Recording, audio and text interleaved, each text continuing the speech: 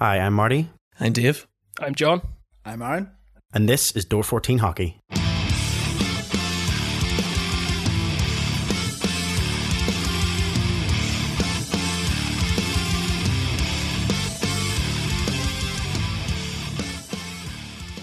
Hello and welcome to another edition of the Door 14 Hockey Podcast.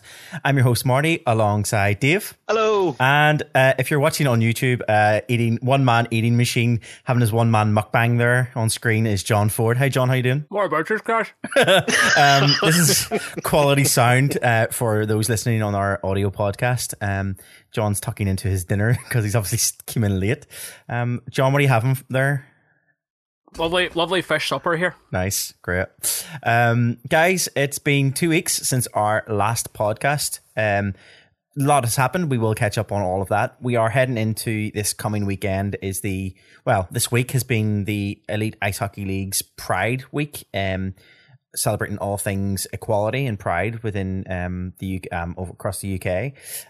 All of the teams have embraced, or most of the teams have embraced so far, the changing of logos, and we've seen a number of different jerseys being launched this week and released and ahead of this weekend's Pride Games. So we will get into that later in this podcast. For those watching our YouTube channel, we have a nice Pride theme going on. We have a nice Pride background, and our overlays are all rainbow colored and Pride colored. So that's part and parcel of our commitment to it as well. But we'll go. Oh, sorry, John. No, I was just saying. Oh, okay. Love it. Yeah, because it's an audio podcast, so maybe say it out loud. Quality podcast work there, you know. I was taught as a small child not to talk with my mouth full, so I was just given a visual cue there that I was really enjoying the updated Pride background and graphics that are surrounding us here. Great. They're lovely. Well done, Marty. Thanks, John. Dave, I'm going to go back to my fish supper. You do that. Dave, we'll switch over to you. How are you doing? I'm not too bad. Spent all week working on my new home office, so hopefully we'll be in it next week, which will be great. And then next podcast I should be coming from there, which will be great fun. Nice. Just a bit dedicated space to work from, continuing to work from home. So I'm currently in what should be the spare bedroom, but it's been taken up by all my stuff from the move and all my office equipment. So, yep. So you'll be looking forward to that and a bit more space for yourself. John, I know you're in the middle of eating, but you've returned from Scotland. The last time we recorded, you were sitting in the comfort of your living room, looking like a true Scotsman, with your checked shirt and what looked like a log cabin background. How you finding being back in Belfast? It's nice. To clarify, you said I looked like a true Scotsman. I thought we'd agreed that I looked like a Canadian woodsman. Well, you did. I want to yet again clarify, but by you calling me a true Scotsman, I did record the last podcast whilst wearing underwear. Let's be totally clear about that. You're Scottish hoser? Is that what it is? Yeah. I think that's the phrase. I didn't have my Scottish hose out. No, Canadian hoser. Oh, so many options for podcast names already. Guys, I'm going to get stuck into our podcast as we normally do. Me too. I'm going to get stuck in here as well. You get stuck into your food there, John, and I'll run down the league. You give us the rundown. You give us the rundown the league, and I'll chirp in at some point. Perfect, great. I'll call you when I need you. So we'll start off as we normally do, and we'll look at the current standings across the Premier Sport Elite Ice Hockey League. Starting at the top of the league in first place is the Cardiff Devils, sitting first with 26 games played and 37 points, followed by Sheffield in second with 21 games played and 35 points. Belfast are in third with 21 games and 32 points. Nottingham in fourth with 21 games played and 22 points. Guildford in fifth with 23 games played and 20 points. Manchester in sixth with 24 games played and 20 points. Coventry seventh with 17 games played, 16 points. Glasgow 8th with 17 games played, 14 points. Dundee in 9th with 19 games played and 13 points. And Fife then sitting in last place in 10th place with 21 games and 13 points. There is a massive differential you can see in the number of games played across the league. The highest number played is by Cardiff with 26 games played, followed by Manchester with 24 games played. And right there at the bottom we have Glasgow and Coventry with 17 games played apiece. I suppose my first question is going to come in. Normally, I would go into the first question being your take on how the league is currently standing, but I'm going to start actually this week with just more of your thoughts on the fact that where I suppose there's been a number of different issues going on. Obviously, COVID protocols and COVID stuff, which we will get into in period one. I know John's got a good bit. He wants to talk about that, I think, and we will talk about that. But I mean, we've got Glasgow who made the executive decision on themselves that they would just postpone some games because of the inability to bring fans into the arena. So they postponed some games for that. Coventry then were obviously got stuck in the middle of a number of different, I suppose, a number of the different teams they were supposed to be facing across December had to go into protocol, so therefore they didn't get to play, so they're down a number of games as well. I mean, Dave, we'll go to you because I know John's eating, so we're going to go to you. You've drawn the short straw. I mean, we're at a point where we're in the middle of we're towards the middle of January now. League is supposed to finish in April. I think I read somewhere that in order for like the Glasgow Clan to, and this probably would then apply to the Blaze too, in order for them to play all of the remaining games before the end of the season, I mean, I think they had to condense down, what is it like? Is it 23 games or something? They have to condense down now into such a really short period of time compared to everyone else. I mean, how are teams going to do that? Yeah, it's going to be painful, and some teams are going to need to forfeit games, I think, because I can't see there being much reason to do, especially the way the current climate is, to do like a Wednesday game in the midst of all this. There's already, I'm not sure about attendance to the games, but there's already been a huge drop-off in the number of people like going out for dinner or going shopping. Generally socialising has dropped quite significantly. I know in Northern Ireland anyway. I would have a feeling it's probably something similar in Scotland. Obviously, we know England's a bit of a rule unto itself, so it's probably went up. But it's a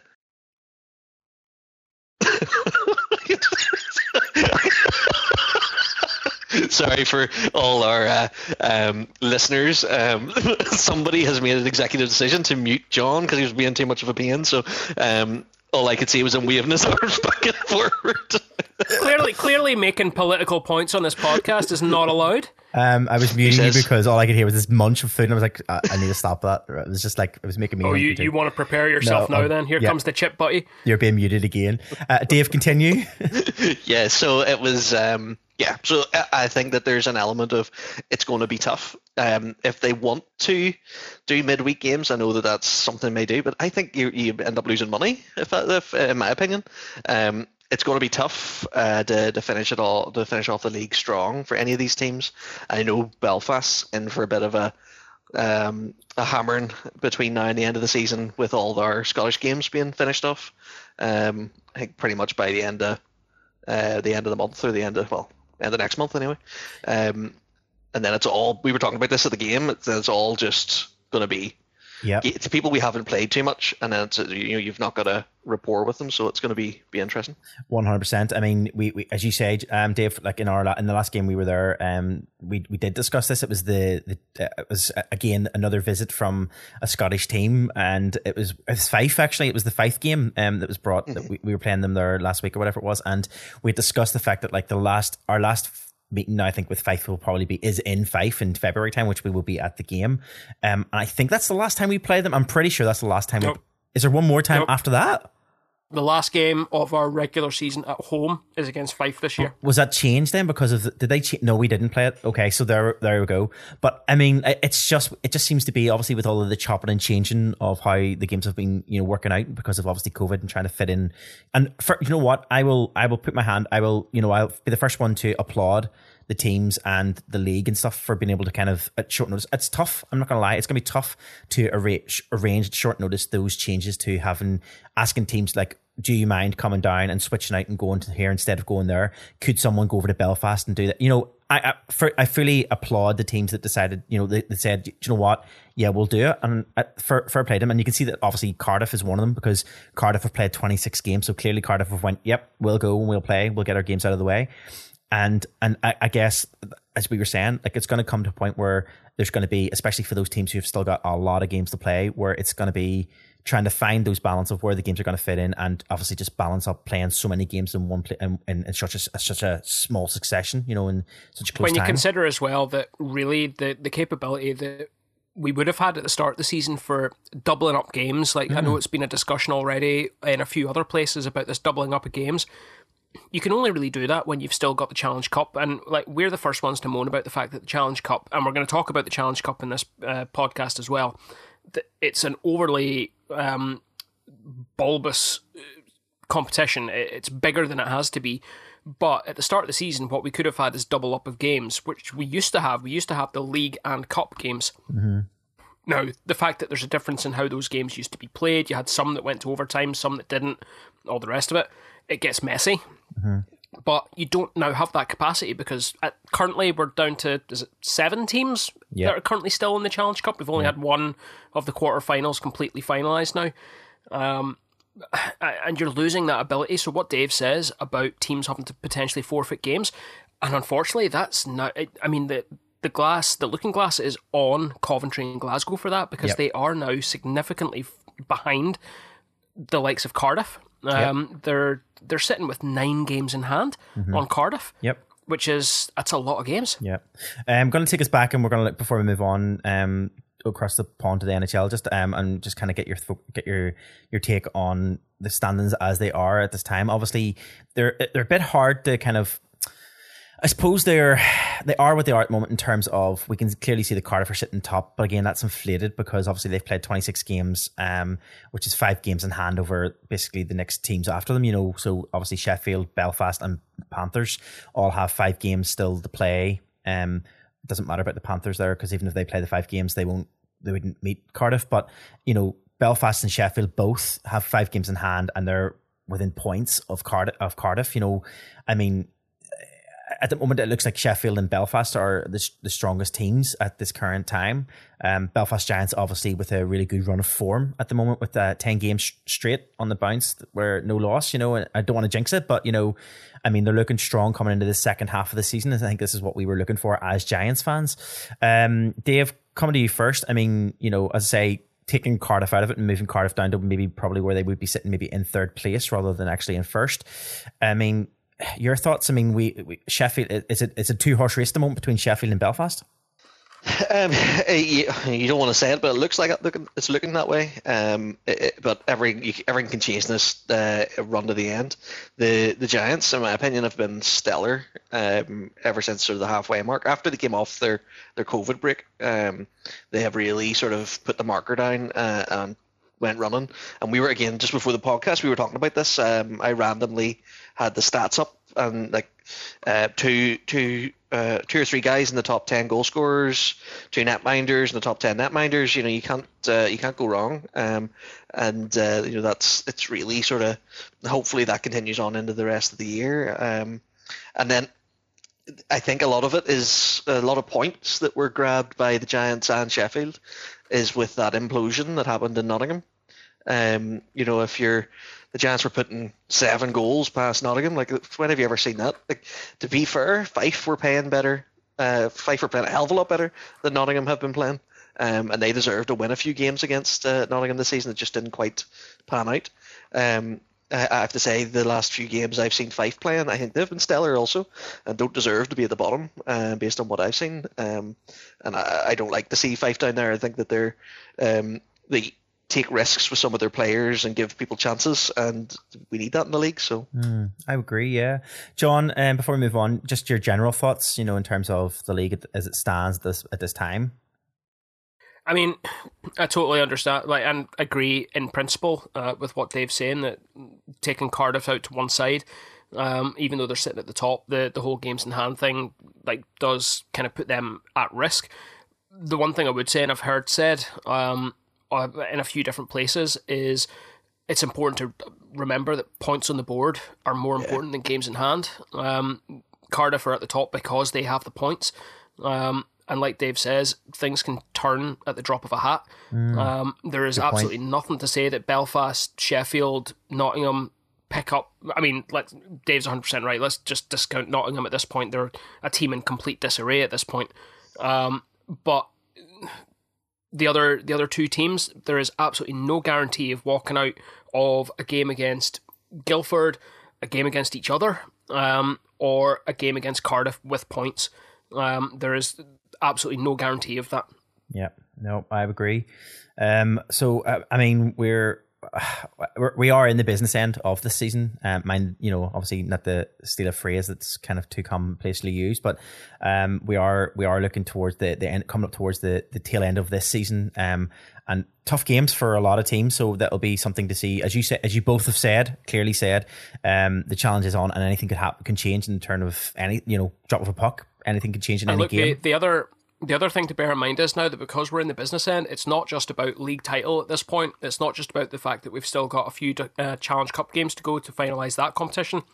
We've got those bottom two places to be decided, and we've got playoffs to think about as well. Yep. Right now, you're looking at Dundee and Fife sitting down there. I don't see that being the way that ends. No. Dundee have struggled, but to me, they are starting to pick up. They've had a couple of bad losses against us, but they've picked up a really good win on the road here in Belfast over the Christmas period as well. Yeah. The risk that you've got is with Nottingham. Like, you could potentially be looking at even the first round of playoffs without Nottingham. If they don't start getting their act together, you could see them really quickly drop down through that list. Yep. Same thing with Coventry. You look at last night's result in the Challenge Cup against Belfast.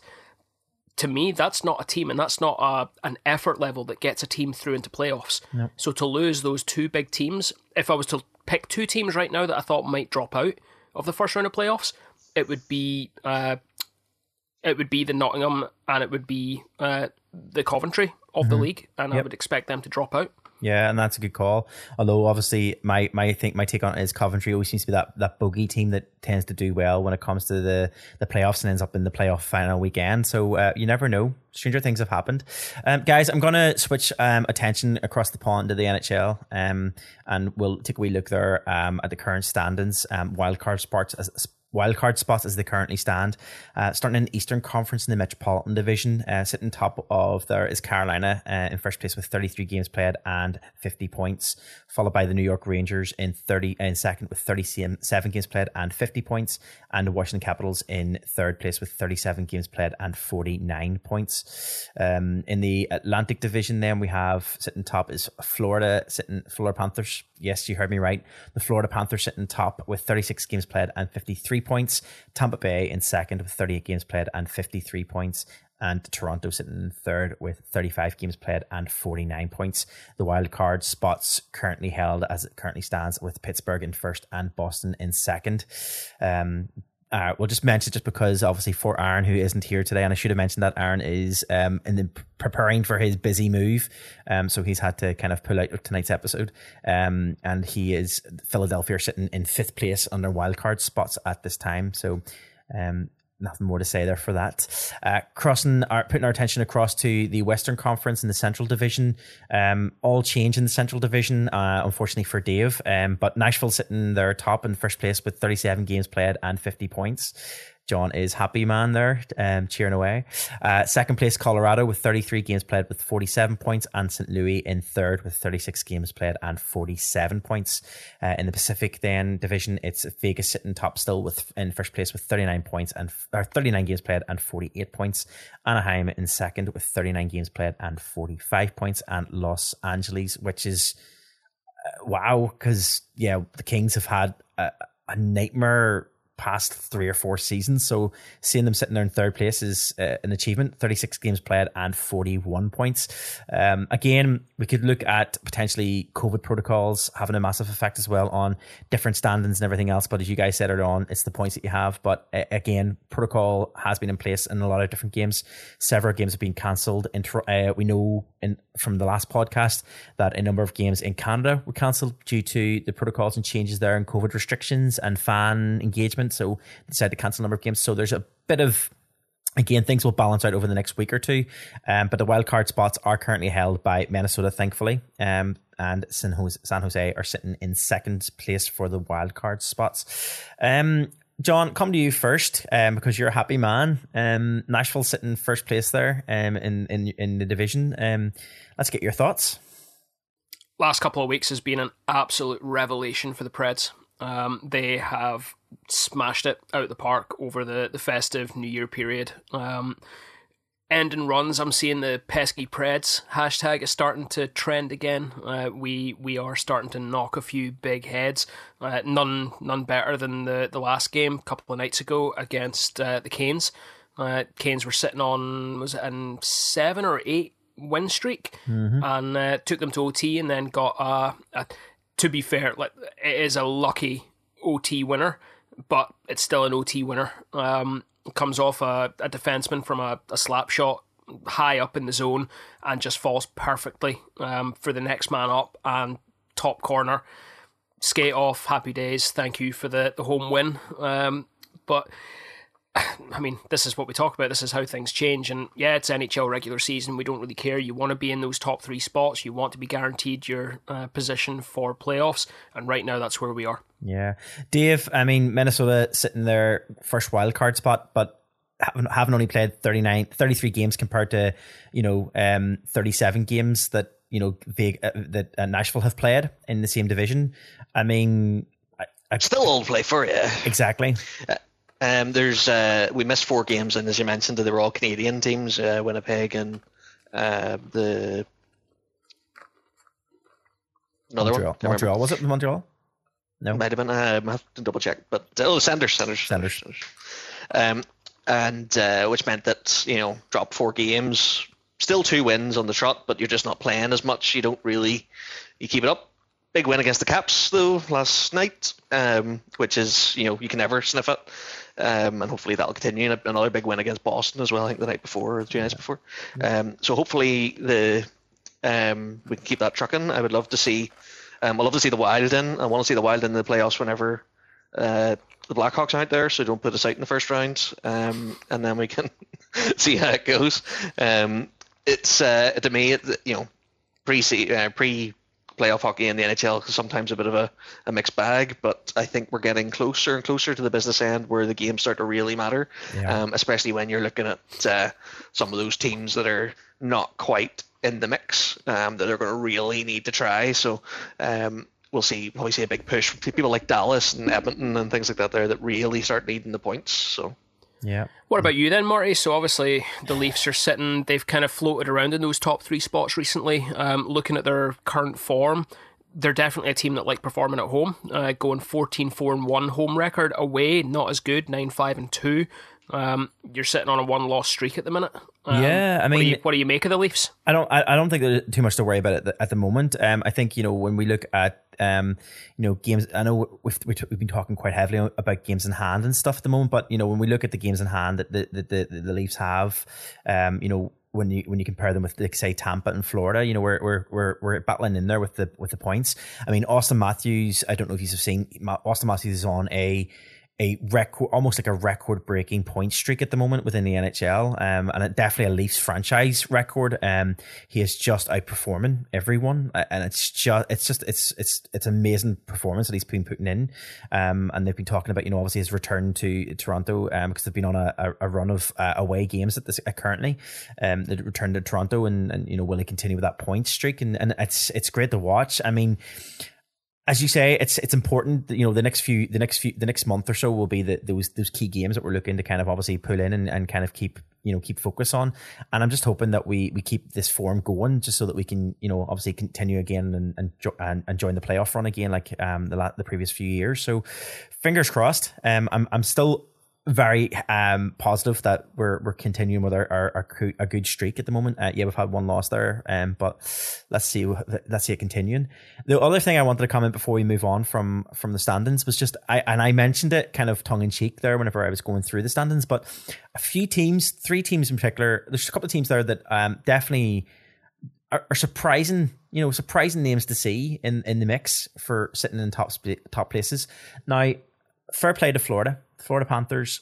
They are 36 games played and 53 points. They're holding their own. They have 2 games in hand over Tampa, who are the next under them, who 38 games played and 53 points as well. Florida have had a fantastic season, and you would imagine saying that. Like, you think about Florida in the past, and you just think to yourself, they're in the mix. They're doing really well. Listen. When you look at the stats there, like I said about the Leafs being a home team, a team that like performing at home, all right, the Florida Panthers are currently sitting 19-3 at home.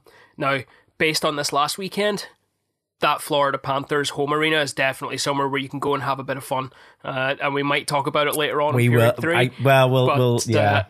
We'll make a decision. We'll make an informed decision when we get there as to whether or not we talk about that. But clearly, it's an arena that everyone likes going to because no matter what, you're going to have fun. I feel like Dave's blissfully unaware of what we're talking about in terms of that. Oh, you see. In the Pacific Division as well, I also mentioned obviously Anaheim and Los Angeles, the Kings sitting second and third.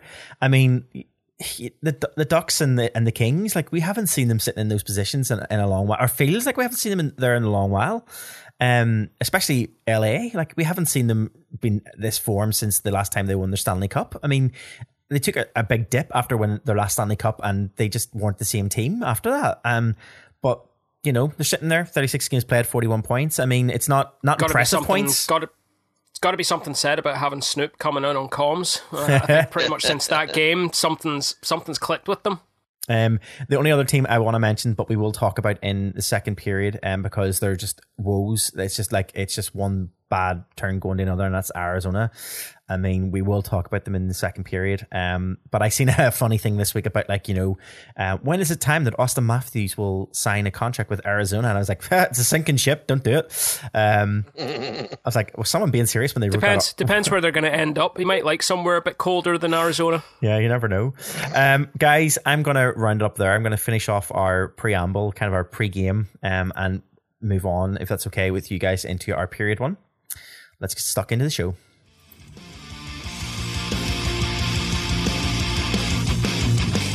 Okay, period one is a roundup of news from around the UK.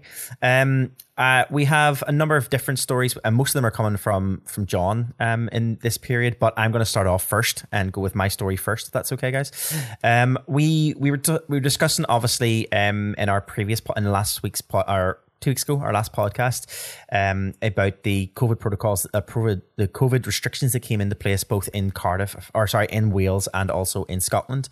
Part of that was that the number of fans allowed in arenas to watch live games was being restricted quite heavily.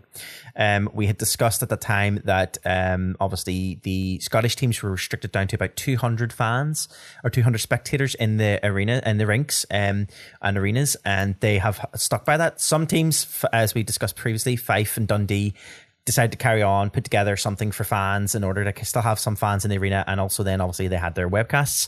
I suppose Glasgow, for it took a bit of time for them to kind of figure out what they were doing, I suppose, is the best. And I'm being polite about it, you know. And that's being polite. They still haven't figured out what they're doing. Let's be perfectly honest. Yeah. So Glasgow have finally bit the bullet and are providing webcasts. We'll be doing webcasts moving forward. Obviously because of the restrictions that are still in place. The reason why I'm bringing this up, guys, is that obviously we call an executive here, John, is an assembly in Scotland, is it? Yes, the Scottish Assembly. So obviously the First Minister scrapped the 500 spectator limit for outdoor events this past week, just in time for obviously Scotland's top football teams to return as well from the winter break, as well as the Six Nations starting. So that's helpful for them. John's cheering there. But the indoor sports are still left obviously dangling with not knowing exactly what to do. So at the moment they must continue to play in front of a maximum of 200 fans until at the latest January 24th, where they'll make some kind of decision around what's going to happen. I mean, that number is also being used for things like theatres and live events and live venues and stuff as well. So I guess the teams are still sitting in limbo as we speak. And I kind of was, I think I mentioned, I think it was Dave, I think I mentioned this the other day, and it still applies. You know, when you think about, you know, Scottish teams, Scottish fans aren't able to go and watch their own team play in like, say, for example, Fife or whatever it might be. They're not able to go and see their own fans play in their home arena, but, you know, jump on the boat, come across and watch their team here in Belfast. We could literally have all of them in Belfast. It's fine. We could all sit in that away section. Yeah, and we did see that. We joked that the Fife fans don't need to bother about that because their gate at the minute is so shocking. Yeah. So to get 200, they'd have to increase their gate to get to the 200 limit. Let's be honest. I mean, at the moment, fair play to Fife and Dundee, who have continued to play their games, in front of restricted crowds, even against like big teams and as well as what they would probably deem as local derby matches, obviously against each other. I mean, the reason I bring this up is obviously, we do see a lot of games coming up, and we also have our trip planned for February for our doubleheader away. And I've got my fingers crossed for the 24th of January that they're going to lift restrictions. John, being the Scot that you are, and what's your take? Do you think It's a tough one. I have been keeping sort of on top of what's going on across there, or at least trying to. The indication seems to be that there will be some sort of lifting of these restrictions come the 24th. Anyone who's watching on YouTube will have seen Dave whenever the football and the rugby was mentioned. There's a clear financial thing happening there. That's why the lifting of restrictions is happening for those big outdoor events. The argument could also be made that COVID safe and all of that is maybe easier to maintain in an outdoor setting where you've got constant ventilation coming in. Let's be honest, none of these lawmakers have been to Fife and realised that there is still constant ventilation going through that building. It's the coldest place in the world, and I guarantee you probably even COVID can't survive in there. But you can't argue. Now, look, questions have been made as well in the Scottish Parliament about this, and with specific queries about ice hockey.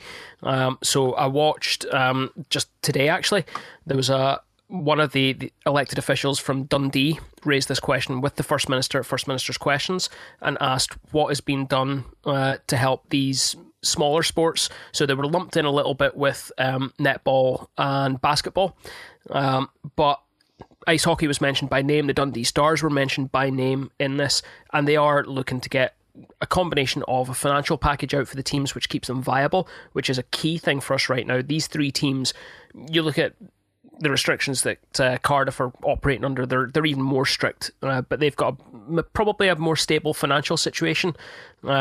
But these three Scottish teams are so reliant on the gate that without the money coming in from fans, 200 fans isn't enough to pay the wages for those players for each night. It doesn't pay for the ice to be made available. It doesn't pay for the guy who drives the Zamboni or the Olympia if you're in Dundee. And like whatever else, like they need to get to a position where fans can be let back in, or they've got some way of generating income or getting support money from the government. Otherwise, we end up back 2 years ago, and we end up with either a league that stops with, or carries on with 7 teams if Cardiff continues on and if Nottingham can sort out their own problems and whatever else. So, yeah, fingers crossed by the time we get to the weekend just before Valentine's Day when we're heading out there, that we're actually able to get into these rinks. But failing that, we'll go and we'll have a few beers anyway. A nice romantic door 14. We'll drink outside. Nice, we'll stand outside the arenas. A nice door 14 yeah, away trip. I'll get a webcast on my phone and find a projector somewhere. Just tailgate party. Tailgate party. In February in Fife. Yeah, sounds good. Dave, tropical. Dave, coming to you. Yeah, positively. Coming to you on this. We have. We were looking at. We were talking there about obviously venues and about the numbers that are allowed to go into these venues. Obviously set at 200. A lot of talk has been that the number just felt like it was being plucked out of the air, like there was no actual real thinking about what those numbers were. You've got the likes of taking Fife out of it because we know Fife is a small enough rink, but Dundee and more so Glasgow.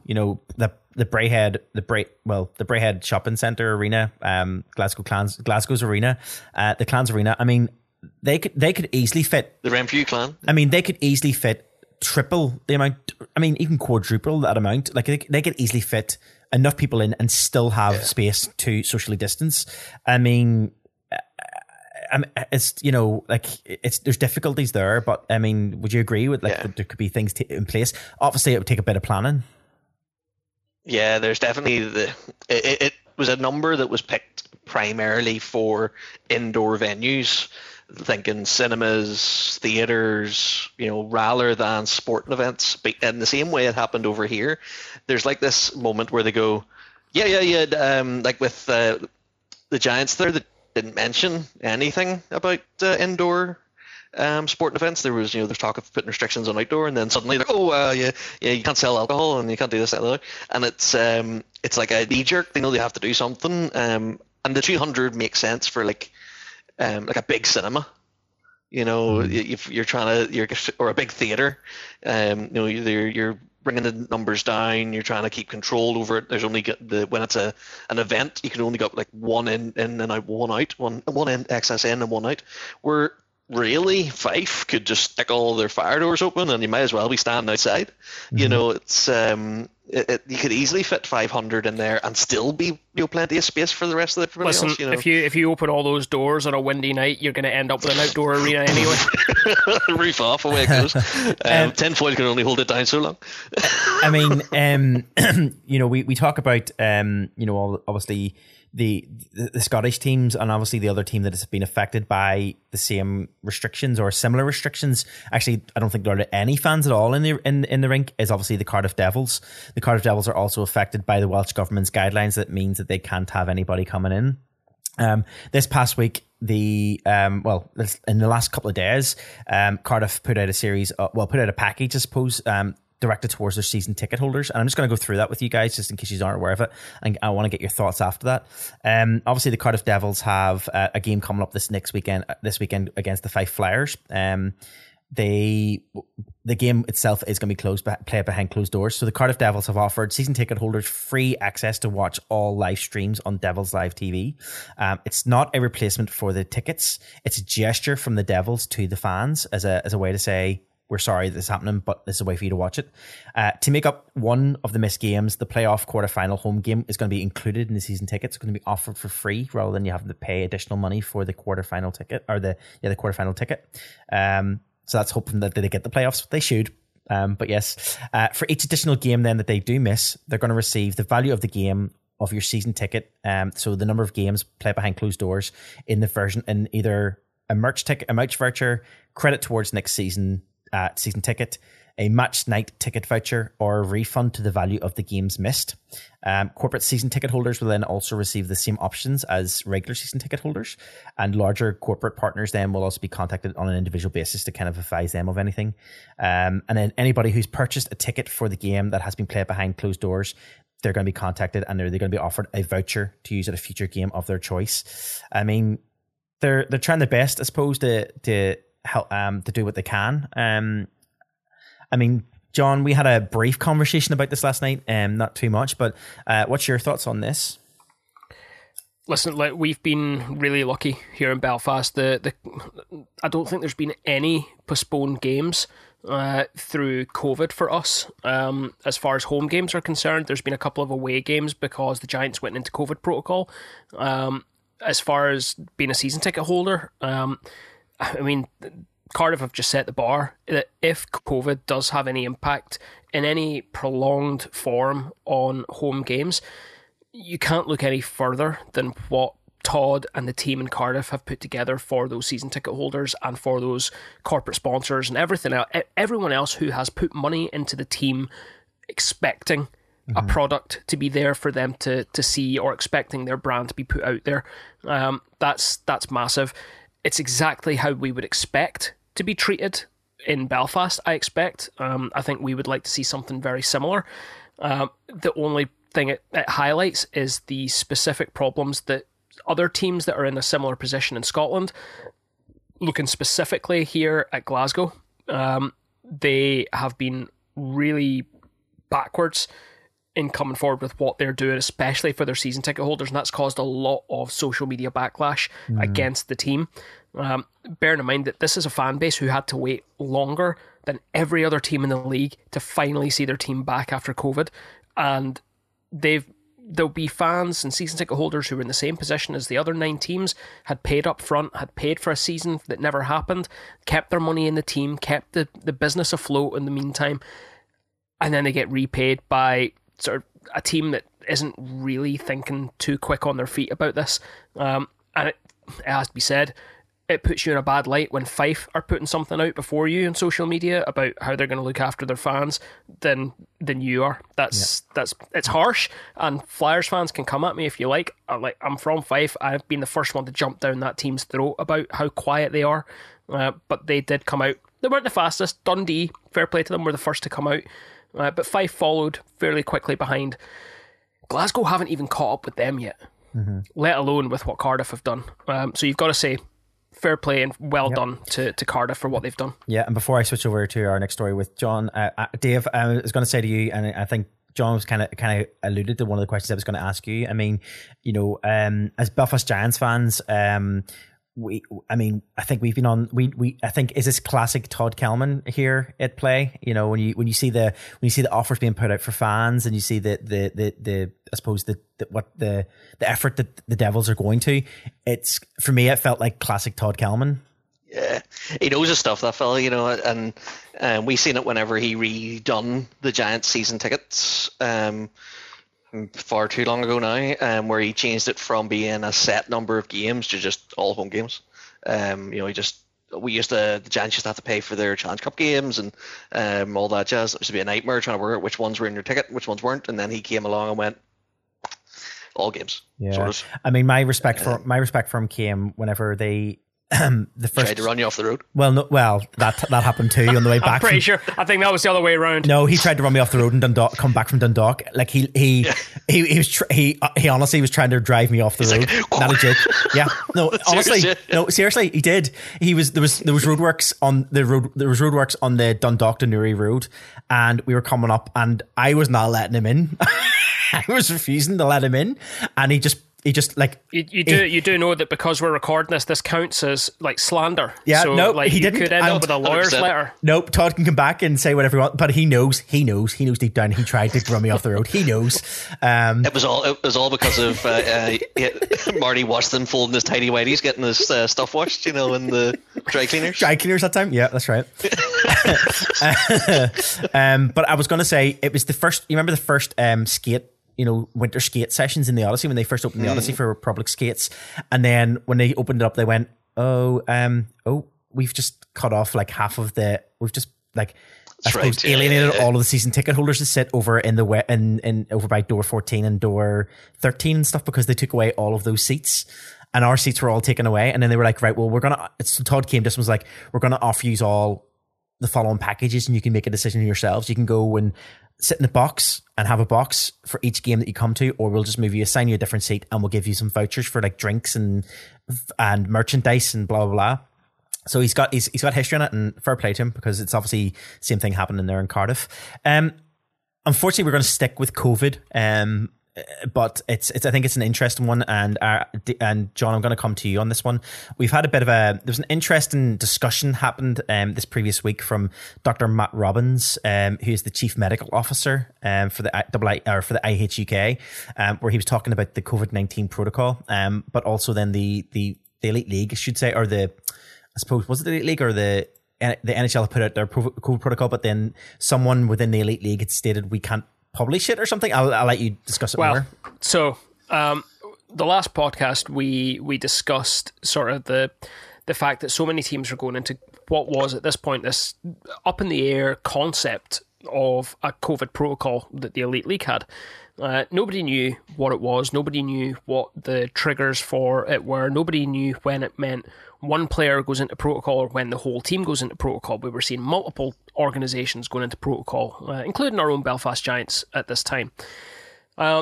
Spring forward a week, and there was a lot of social media chatter. A couple other podcasts were mentioning this as well, about what is this COVID protocol.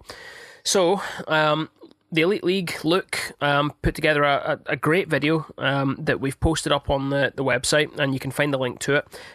Did a piece with Ice Hockey UK's Chief Medical Officer, Dr. Matt Robbins. Matt came on and was led by Luke through the interview. Pair of them did a really good job. But I was probably the first one to, I think, notice that this had gone online, guys, and I sent this through to you, and I latched on to a particular phrase that Dr. Robbins used, and he suggested that the protocol itself was a set of guiding principles, and based on certain certain triggers or certain things, it would cause different actions to be taken per team on a case-by-case basis. He made the argument that a COVID protocol like this is very difficult to write down and to make public because it's continually being updated. And he used the example of saying that other leagues around the world, including, for example, the NHL, don't have a published COVID protocol. Now, I did say to you guys, and I put it out on my own personal Twitter. I didn't go for it on the podcast one, but the NHL have a published COVID protocol. It's out there. It's available. So what Dr. Robin said is actually factually incorrect. Do you know what I loved about his statement? He said you couldn't have it written down like the Elite League's rulebook, and I had a wee chuckle to myself.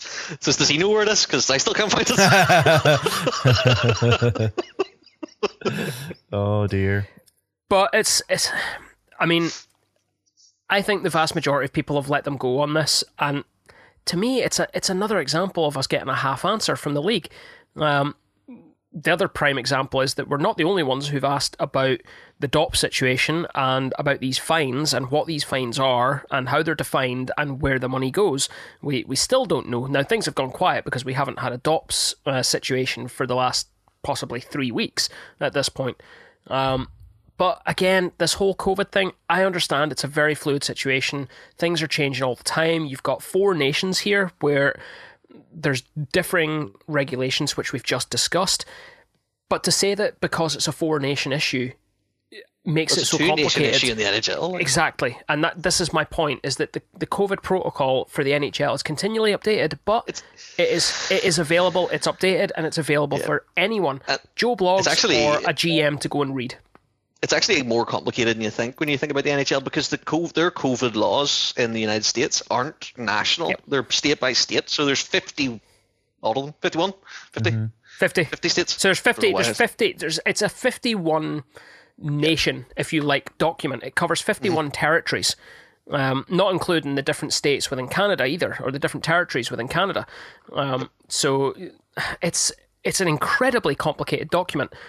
Yeah. We have four countries, four executives, if you like, who make up the rules.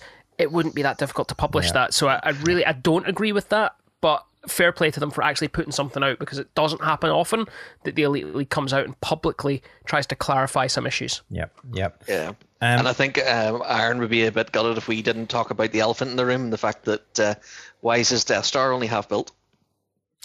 Okay. No, he said Aaron said about it being half built, but I recently built some Lego.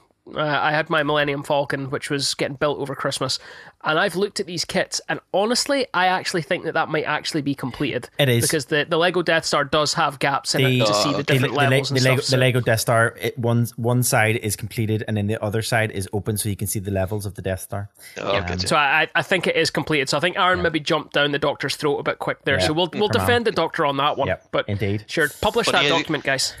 Good touch having the Lego like that. He wins a few points for not having his article published. You know.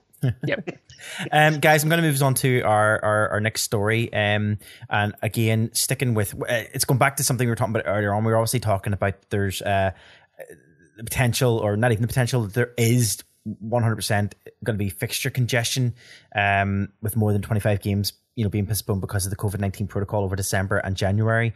Those games are going to need to filter in somewhere. Obviously, this week the league announced that the teams have agreed to cut the semi-finals of the Challenge Cup down to just one leg to help ease the pressure on the schedule. They also said that by doing so, it solves it, and by cutting the semi-finals down, it'll gain back a few dates that otherwise they wouldn't have. Now, me and John talked about this last night. It's not a lot of dates, but it's still some dates that might help. Yeah. It's something. And obviously then a lot of the teams have agreed to that change, and they were thankful for that, the teams who obviously were involved. What will be interesting is that in each semi-final, the higher seeded team from the group stage will have the option of playing their games at home. So the semi-final will be played at home if the team decides they want it that way. I don't see a team that wouldn't want it. Like, I can't imagine the Giants who are now who are top seeded from our group stage, who we know are in the semi-final, the only team we know so far in the semi-final. I can't imagine the Giants going, do you know what? No, we're going to forfeit that and we're going to play away. There's no way way it's going to happen. So, I mean, listen, even without it being officially announced, so like you said, Belfast are the only team confirmed through to the semis at this point. And Lewis Hook was given an interview on Premier Sports almost immediately after the game where they'd gone through, and he basically said something around the lines of the opportunity to play the semi-final in front of home fans. So, I mean, the Giants have already decided that they are absolutely playing their semi-final at home. My two questions before you move on to our next story. John, Dave, I'll come to you first, and the first question for you will be, obviously, we talked endlessly. And we had a full section on the Challenge Cup in previous podcasts, so we know what our feelings around the Challenge Cup. It goes on too long, blah blah. This cuts it short slightly by one game. But I mean, we're looking at semi-finals that used to be across two games. Used to be an aggregated score. You know, we're going into now a game that's all the fight for in one game. One game decides it. I mean, what's your thoughts on that? I was actually going to message you guys about something. So, randomly, obviously, you know, I follow the NFL as well. So the Super Bowl, 14 teams, right? They decide the Super Bowl in 13 games. How long does it take us to do the bloody Challenge Cup? Yeah, I know. Yep. So, I think this is long overdue, and it really should be something we look at going forward. Yes, okay, home advantage in ice hockey has a bigger impact than it does in other sports due to how the benches are done and things like that. There, you get a short shift and all that jazz. But it's still. It needs to be done. I think it just makes logical sense, especially with the league being such the trophy means that those games that they're playing every other night mean so much more, and then you have a two-legged match, which is unheard of in ice hockey, then just happening. So they're like, you know, it's hard for players to understand. It's hard for some fans to get their head around as well, because they're especially so used to things like overtime and all that jazz. It's not difficult for the GMs though, and this is the problem. They want the shared gate. So I can only expect that the semi-finals, whatever teams end up playing against each other, there will be some kind of arrangement for a shared gate on those games. It has to be. Because the lower seed is absolutely going to lose out on money. Sorry, John, I was going to say, are you reading my notes? Because my question to you, that was my second question. My second question to you was going to be, you know, John, two gates usually is what happens. One team is going to lose out. How do you think they're going to solve that? So go ahead. Yep. So look, it's going to have to be a shared gate, and look, we're in a position that right now, if I remember the first round or the first games accurately, Dundee are currently leading Cardiff by, I think, a 2-goal lead. I think it's 4-2 from the first game. And they will play the decider next week, I believe, next Wednesday.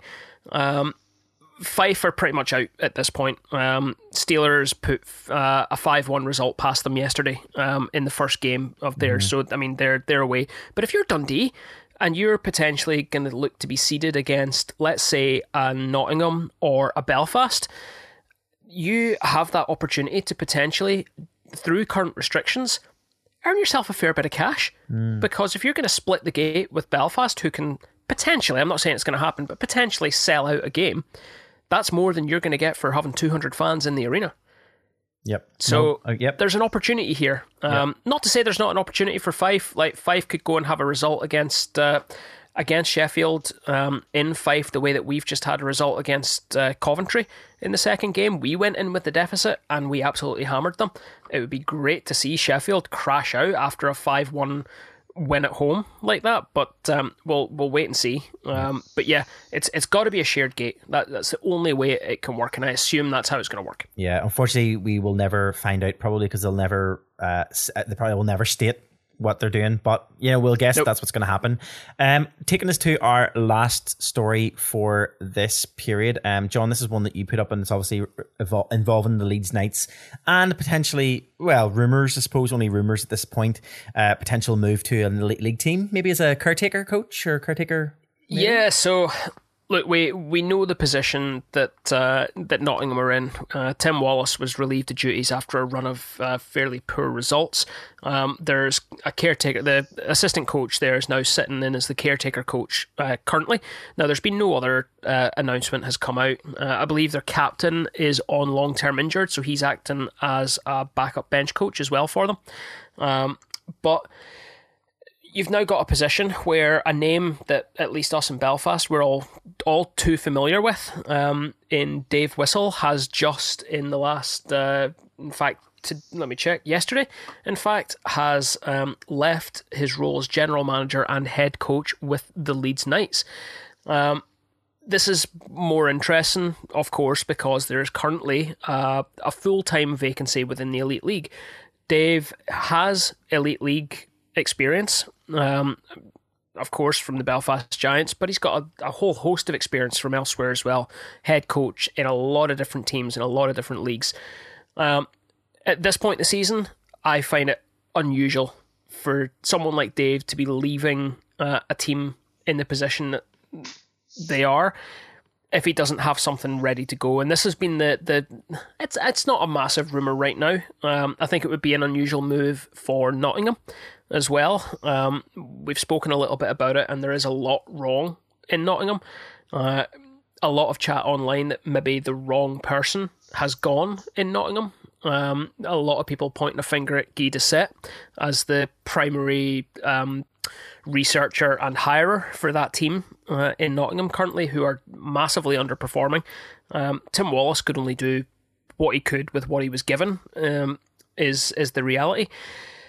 But is it too far of a stretch to expect that, are we going to see an announcement at some point in the next few days that Dave Whistle is going to pull up the car outside of the Motorpoint Arena in Nottingham? Well, you never know. Stranger things have happened. The only thing I will mention, just because I know a few boys, especially maybe the View from the Bridge boys, probably silently screaming if they're listening to any part of this, where John said that the history, that Dave Whistle with his history with the Elite Ice Hockey League. I think we'll rephrase that with the Giants, and it's the Super League. I believe he was synonymous with. That's the only thing, and I'm just saying it because I know there's a few people out there who'd be like, "Oh, he's got it," so Super League. But yeah, I agree, John. I mean, is it just, are we just putting one and one together and coming up with like three? Are we just kind of guessing that that's what's going to happen, or it's an educated guess? It could just be a coincidence, but I would say the likelihood is that he might pop up. And I think you're right. I think if there's an option for someone with as much history and experience as Dave Whistle who's available, the Panthers, I would say, would probably be jumping at that to kind of maybe look at it as an option. Well, that's one thing, actually. Like, say you're in that position, say you've got an assistant coach who's already in there and you've put them in as caretaker, but you have someone with the experience of Dave Whistle. Do you look to bring him in now? And do you hope that he can salvage something from this season, or do you just take this season as a write-off? I would say bring him in now. Hope that he keeps them either in the run of form that they're in, keeps them, gets them a bit better form. Make sure they're there for the playoff. Coming into the playoffs, making sure that if they go into that playoff game, those quarterfinal games in the playoffs, that they get a chance to actually win a quarterfinal playoff game. There's so much that they have to think about coming towards the end of their season and how do they salvage the end of their season. I think it's an option for them. Yep, guys. If there's nothing else on, just something on the Dave Whistle before we move on.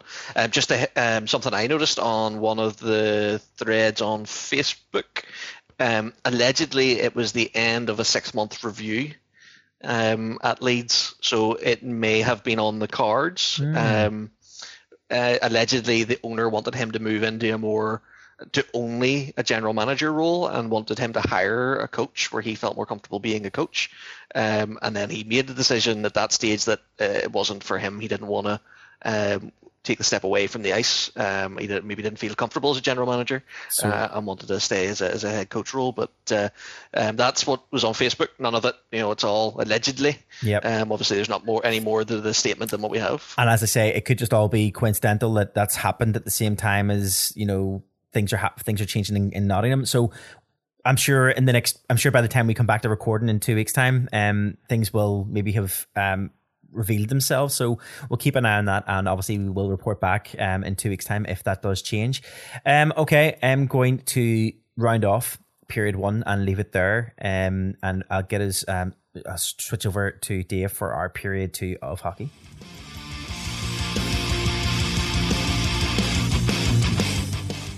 Hello, and welcome to period 2, where we continue to talk about Evander Kane.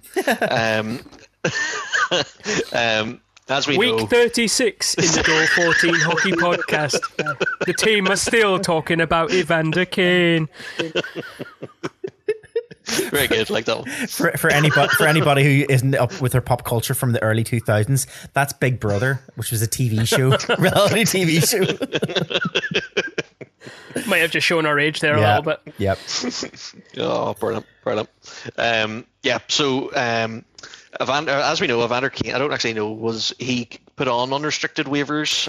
So I threw this up. So this last sort of 10 days has been just, again, another showing of the Evander Kane show. So the Sharks decided, having had basically either no approaches or no proper approaches while Kane was on as an RFA, on restricted waivers, the team made the decision following the revelation that he had breached the NHL COVID protocol and potentially broken Canadian law by travelling with the team to Canada whilst still under the COVID protocol, having tested positive.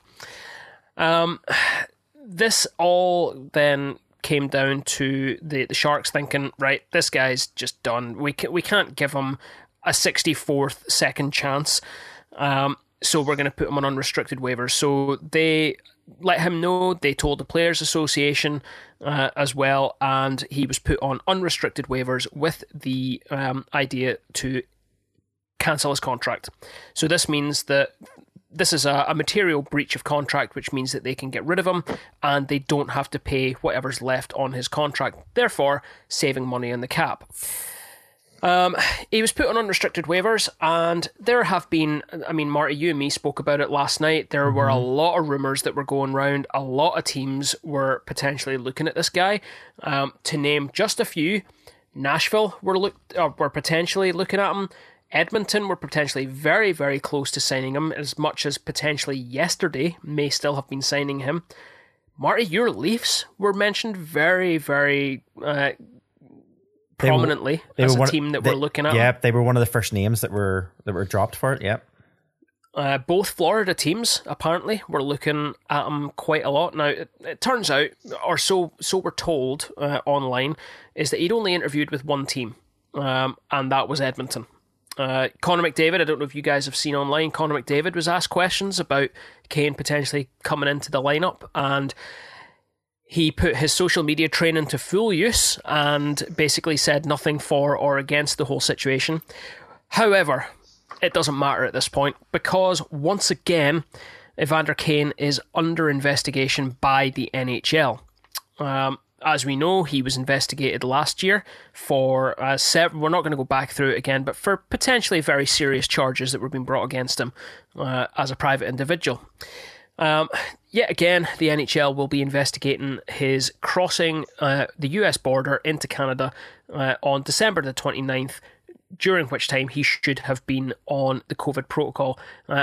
Clearly, he did not have the proper medical clearance. This has meant that the NHL has blocked any potential signings of Kane, because if he's found to have been a material breach of any of these protocols, I believe that will make him completely ineligible as a player and will effectively end his career. The saga continues.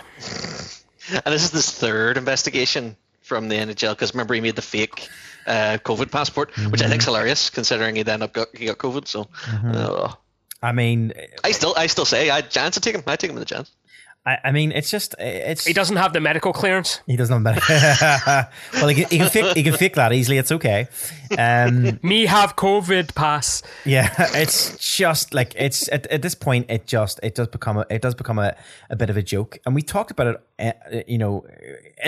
We joke around that we've got Evander watch, but we talk about him so much. We give him so much airtime on this show because he keeps doing things. He just keeps giving his gift that keeps on giving. He just keeps giving us content, which is great. But yeah, just too much, way too much. And yeah, I just think I hope from a Toronto fan point of view, I hope they don't pull the trigger and go for him. I really don't want to see it. I don't know. Seconded. We'll see what happens. Yeah, I jest about him, coming the Giants, but I don't think I would really want them in the Wild, So it's I think he just would bring far too much baggage. Maybe in a year, if you went to a farm team for a year, and you say went to Iowa for the Wilds, and stayed there for a full year, and then came up next year, maybe. Mm-hmm. But, yep. I don't think anybody is willing to take him straight into the NHL, and obviously he might not even be allowed to. But yeah. All right. Well, what we'll do is, where are we going? Aaron's points. I'm saying, Aaron's not here. If anybody doesn't know, we have a running order which we use to keep track of all our stories, and we all put in something apart from me, who wings it every episode. But Aaron was up at 6 o'clock this morning pinging us about topics, because he's really busy at 6 o'clock in the morning, sitting talking to himself. So he put in a few points. Who would like to? I honestly, this morning when I woke up this morning, I looked at my phone and I seen honestly there was like quite a few messages in our WhatsApp group this morning, and I thought, God, these boys are up early having a chat at this time of the morning. And then when I looked and I seen it was just basically Aaron having a conversation with himself in the chat, it actually made me laugh. I was like, oh, he's actually having a conversation with himself. He's asking questions and answering his own questions in the conversation. Listen, if you were in that position, if you were in his position, as Dave has been, of getting ready to move house, and there's a small kid or kids in the house as well, I'm sure he doesn't know whether he's coming or going at this point. True. That's a random one with kids. I used to sit and watch the games, and I can remember sitting watching the game, getting really into it, only to find out at the end of it was a flipping rerun from the week before. Oh, John, you've got a list to look forward to. Can't wait. Guys, I can run through Aaron's stories if you want, or does someone else want to take them on? That'd be perfect if you wanna fly through them, and then we'll end with your actual official one. Yeah, as a bit of good news or a nice piece. Yep, the first one then is obviously as of our last recording, just around our last recording actually, and I think we missed it. It's just because I think this came out around about the same day as we recorded the podcast. The NHL did announce just at the end of December, start of January, that they are going to shorten the isolation period for COVID, for anybody who does test positive for COVID-19. They have shortened that down from what used to be 10 days to 5 days instead now, which kind of comes into what we just talked about with Evander Kane. Obviously, there was a protocol in place there around the COVID protocols, and he fell short of it because this change to the rules, or this change to the protocol came in after he tested positive, but the updated protocols. The day he came back from Canada, the day he travelled to Canada, the league changed this, hadn't enacted it yet, and it's just perfect comedic timing. So what the NHL have said is they did modify the COVID-19 protocols to shorten the isolation period under the guidance from the CDC. Players will be allowed to leave isolation after 5 days if they produce a negative test and are asymptomatic. After that, players are required to wear a mask for 5 additional days, except while on the ice for practices or for games. The NHL did stipulate, though, that the new guidance applies only if approved by local health authorities. So what I think they mean by that is depending on if they are going to Canada, depending if they are going to from state to state, because obviously we know certain states have different stipulations in relation to what they want to happen. They will have to follow the guidance there. So if there is a guidance where it says actually we want you to isolate for 10 days, then that will still be in place. That's what happens when it comes to Canada. Yeah, we joke about the whole Evander Kane thing, but the rule does not change for players traveling to Canada. It's still 10 days. Yeah, we should just to make that clear that that's what it is. And also the of entering a country when COVID positive is also another issue with Evander Kane. So yeah. Well, this is my whole thing with it. I don't want to go back over the Evander Kane stuff again.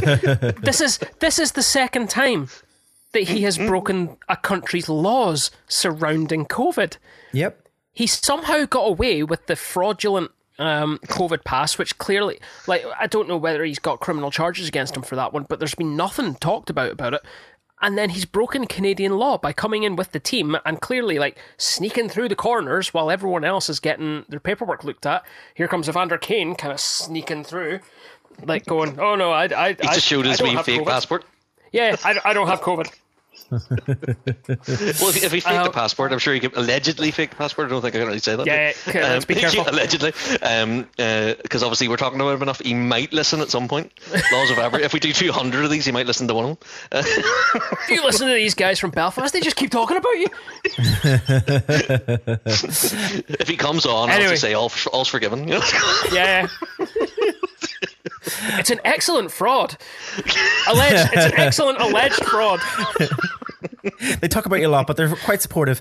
Guys, I'm going to go into Aaron's next story. So his next story actually is a callback to a story we did have earlier in the season, and this is obviously revolving around, I suppose, the Arizona Coyotes. It's just going from worst to worst for those guys. I mean, we talked in a previous podcast about the fact that the Coyotes are attempting to stay within their current facility. They owed money, quite a significant amount of money, as unpaid bills towards the arena, which they were able to go, we didn't realize we hadn't paid it. Look, here's a check that covers everything. Great. But I mean, it's ongoing. There is at the moment there is a vote going through with the city council, Tampa City Council, to approve projects for, obviously what's going to happen, proposals in terms of the use of the arena. And there's supposedly votes are against the Coyotes at the moment. Oh, it's not even. So I've gone through this in great detail because I'm loving what's going on with the Coyotes just now. Then you take over. It's a complete cluster. So after we talked about the unpaid bills, it now comes to a head that they had agreed to pay all of their outstanding bills by the 10th of December. They didn't. Oh, okay. It took them another 10 days to pay their outstanding bills to the city of Tempe. Again, they were saying, "Oh, I'm really sorry." It's like there was an online post, an online thing that said, we've paid it," and then the city council went, "No, you haven't." It's like, we're going to notice when this comes into the bank account, guys. It's a lot of money. It's not a tenner. Like, you didn't buy us a beer. You haven't paid your city taxes for years. We're going to see this. It took them another 10 days. So Tempe City Council are absolutely livid with them. They've had to go back and forward to the NHL, and yeah, there's all this brewing on in the background. This is for their existing home. The team have an application in with the city and with Arizona for the building of a brand new $1.7 billion facility to go into Tempe. To say that the city council are not quite on their side is a bit of an understatement. They have to get, I believe, out of 7 votes, they have to at least get 4 votes for on this one. There are, at the minute, a reported 2 who have absolutely said yes. They will grant it. They just want to keep hockey in Arizona, in Tempe. 3 have already said no. They have gone public and said that they will not be supporting it. That leaves 2 undecided. All they need is 1 to go against them.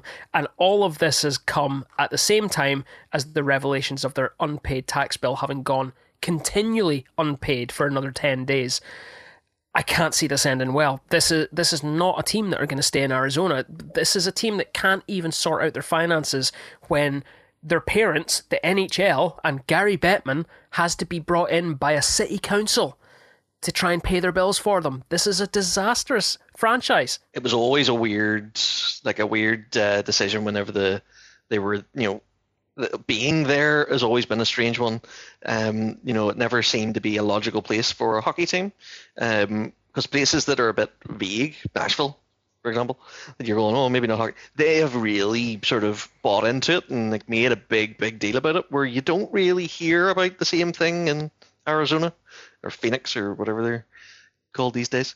There's not that teams that are in non-hockey markets usually put a big push in, like Florida, the Lightning and Panthers.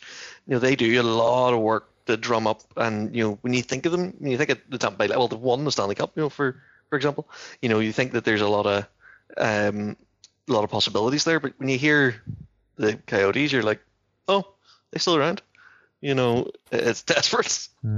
Sorry, let me clarify something that I said earlier on. I'd misinterpreted the votes. So at the minute, there are 3 yes votes, 2 no votes, and 2 votes that are undecided but are leaning towards no at this point, following the recent revelations of the unpaid taxes and bills that came to light. Now, to point out, the next Tempe City Council meeting is set for today, Thursday, at 5 p.m. local time. So by the time this airs, there could well have been a decision made, and these undecided votes could have cast their votes. So we could know by the next podcast whether or not hockey stays in Arizona. I mean, guys, if hockey doesn't stay in Arizona, do they look to move the franchise like they've done previously? Move it for next? Do they have time to move it by next season? Is it Arizona pull out for next season? What's going to happen? But I guess we'll just have to keep an eye. Quebec are ready. Quebec are ready. Quebec Kansas are City ready. Also have a big push. A move is a hell of a lot easier than a expansion. Yep. Come out and you can move. They should be able. Like, there's look at the Raiders in NFL. I'm sure they moved from Oakland to Vegas there this season, and they're just on the off season. So if it's just a matter of packing up the vans and moving it down the road, then it should be doable. It's whenever you have to do it from scratch is the problem. Yeah. So there's only. I can't imagine. It will be a rebrand though, because you can't imagine the Quebec Coyotes. Well, you can do it for a season until you can. That's a frozen dead animal. The Kansas. That's what that is. The Kansas Coyotes. Did you just say Kansas was an option as well? Kansas City's another place that's pushing for the Kansas for City an NFL Coyotes. team or an NHL team. Okay. Dave, I'll go on with my last story. Is that all right?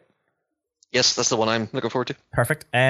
Here in the UK, we have this week. We talked during the period one around this week and this coming weekend is our Pride or Hockey is for Everyone weekend, depending on which way you wanted to tailor it. Some teams in the Elite League are targeting as Hockey is for Everyone in keeping with the NHL's phrasing and the NHL's branding, I suppose, of a similar nature. And some teams are advertising it as Equality Game or the Pride Weekend. No matter what you want to look at, it's Pride, and the rainbow colours are going to be flying proudly this coming weekend.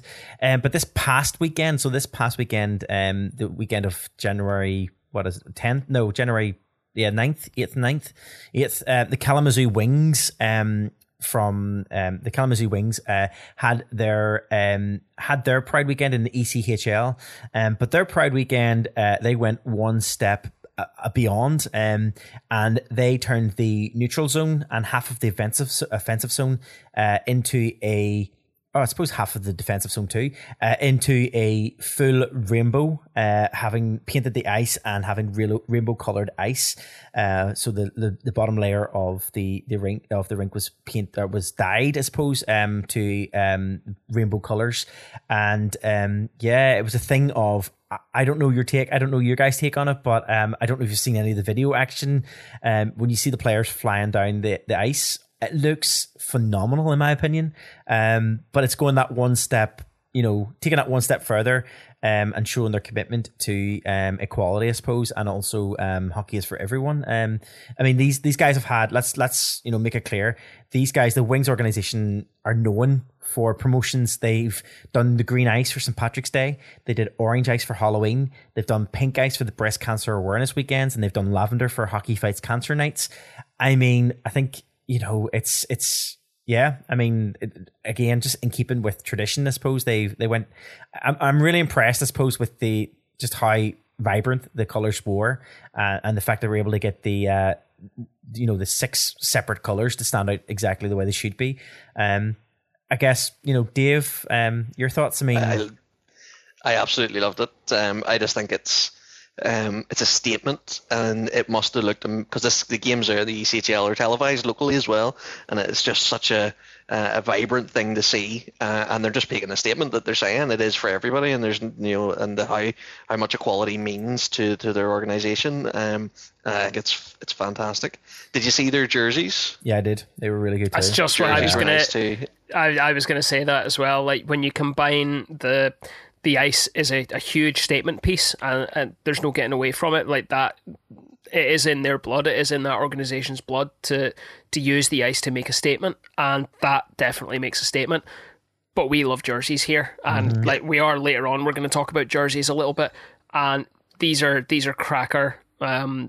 Hockey's for everyone pride colored jerseys, and yeah, they're fantastic. You put the two things together, it's a clear statement from that organization, and it's fantastic to see. Dave, that's me, because my next question, again, the other question I had, you preempted it. It was about the jersey, so there we go. You're in my head, you know exactly where I'm going. So yeah, that's me.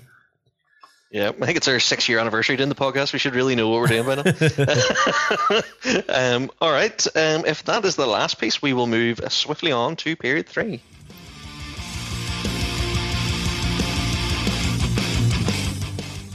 Period 3 then is our general Knocky news.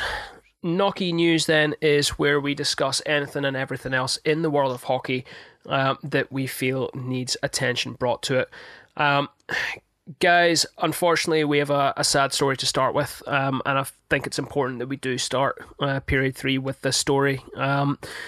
Marty, this was the sad story coming out of Connecticut with the unfortunate passing of a young player. Yeah, this past week, a young player called Teddy Balkind, Connecticut teenager who died such tragic circumstances on the ice. He is a Brunswick School varsity team. And he was in a college preparatory school for boys in Greenwich, St. Luke's School, it's a private co-educational school. During the game, Balkin fell on the ice, and a player of the other team was unable to stop and unfortunately collided with him, cutting Balkin's neck with a skate blade. Balkin was treated by Brunswick medical staff and was transported to the local hospital, but tragically he didn't survive the operation. No matter what they tried to and keep the young man alive, they were unable to do so. Officials then had to announce that his death happened shortly after arriving at the hospital. I mean, it's tragic. You can't imagine what parents, family, friends, this young man who obviously was the person who couldn't stop. We think about everything. We think about how young these kids are, and just how impactful this will be and how tough it's going to be for everyone that's involved with this. The NHL, everyone right across the world, a hashtag started trending, and this is how I seen this story, was a hashtag started called Sticks Out for Teddy. The NHL put out a statement to say that the NHL mourns the passing of Teddy Balkind. A member of the hockey family lost too soon. Prayers are with friends and family and all of the teammates at St. Luke's.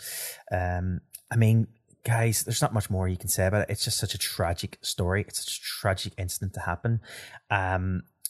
Wherever you are across the world, whatever the tradition is within your local area in terms of hockey, be that a stick tap, be that a moment silence, be that loud applause for a minute, whatever that might be, everybody should be thinking about this young man and the tragic circumstances that happened for this young lad. But we felt that it was important, obviously, to talk about the story because it was one of the leading stories this week, and it was across everywhere. Mainstream media had picked this up and were talking about it, so we felt it was only right to include it and note it, and also send our condolences for what they're worth from the team here at Door 14 to anybody who's been affected by this tragedy. Yep, absolutely. Just to mirror everything that you've said, Marty, our heartfelt condolences do go out to Teddy's friends, family, and to his teammates. as well at what is going to be an incredibly difficult time. Guys, a slightly nicer story came out over the Christmas period as well. This was the story of the Habs, or sorry, not the Habs, the Vancouver Canucks assistant equipment manager. At the start of the season, he was in Seattle for Seattle's first home game in franchise history. And he was doing his job during the game, sorting out equipment between plays and during play and everything else. A young woman was sitting in the stands, just right behind the Vancouver bench. Nadia Popovici was sat just there. She noticed something on Brian's neck. Brian Hamilton is the assistant equipment manager for the Canucks. Noticed something on his neck, and with a small amount of medical training that she had at this point, she's a medical student, she had concerns about what she could see and thought that there was something that he had to have checked out. So she wrote a message on her phone and started banging the glass to get his attention, and just left the message up saying, I think the mole in your neck is cancerous and it needs to be checked out. This was obviously back in October, just about the week before Christmas, am I right? Or the week of Christmas, maybe, actually. The Canucks, Brian Hamilton, put out a message through the team saying that he had this checked out.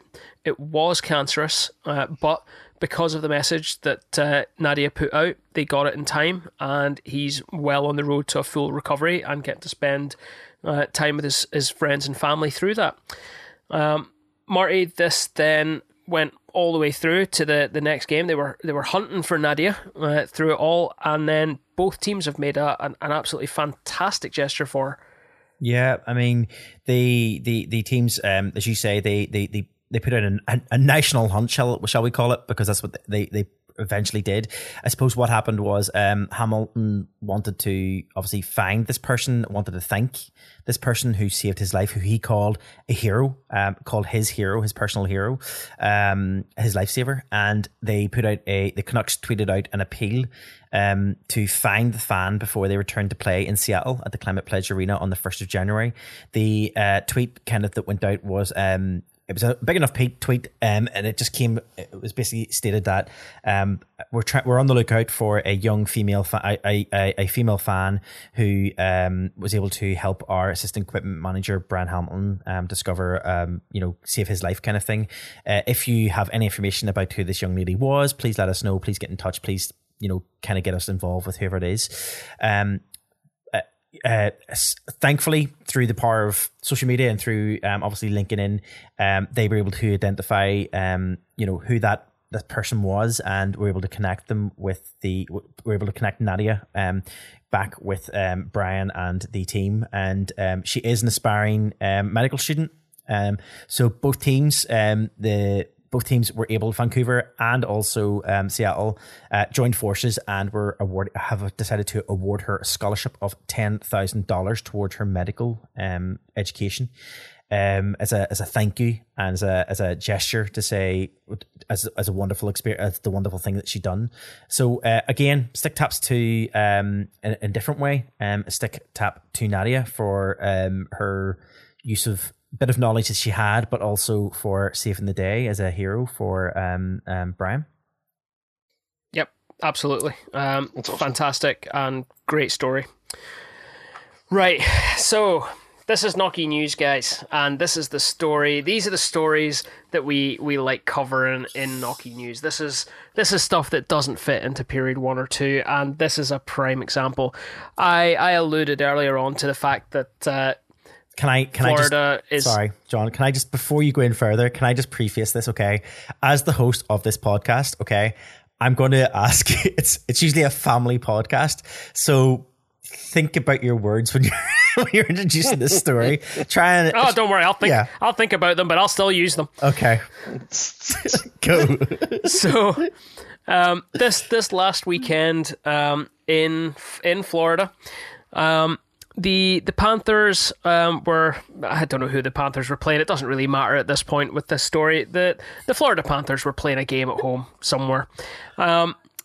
And right next to the media box, a number of fans noticed something unusual was happening just to the left of the journalists.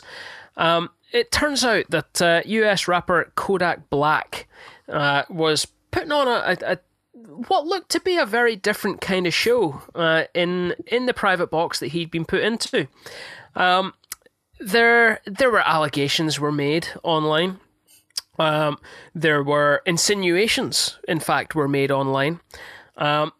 All of which had to be rescinded upon receival of a different angle of the incident, let's call it, was received, in which it appears that there was no foul play. Now, I'm using DOPS language here, guys, because I don't know if you noticed the other link I've put up since we started. I've labelled it DOPS in our running order. A fan has posted online. I'm going to give him a shout out for it because it's absolutely fantastic. Mike Westlake on Twitter, at Mike Westlake, has produced a DOPS video, an NHL Department of Player Safety video, breaking. Now, I'm going to use his words here, okay? This is a breakdown of an illegal hit from behind play in Florida. The video is absolutely brilliant. Now, I'll caveat that with the fact that I haven't been able to listen to the audio yet, but just the video and the fact that he uses the same sort of shadowing out and highlighting bubble as the NHL Department of Player Safety uses, and then almost a complete carbon copy of the normal graphics as well for the roundup at the end. It's absolutely fantastic. Like you say, Marty, it's a family show. We will put the links to this up on our website. Guys, any reaction to what you see in the videos? Well, obviously without who's Kodak Black? And yet again, for the second time this podcast, we have aged ourselves. It sounds like the camera that you'd have thrown in the bin when you were finished using it. Yeah. To be fair, I don't know who he is either. I'm not into my rap, so maybe we'll ask my nephew. He seems to be a rap fan at the moment. He's going to see a rapper called Dave, who I didn't know was a rapper either. So there you go. Dave. Not what you, a name. Not you. But I suppose my take on it is, Kodak Black was just dancing. He was just having a bit of an innocent dance in the box. It was construed as something else. I don't dance like that. It didn't help that Kodak Black may have went on Instagram Live and I do, but not in arenas.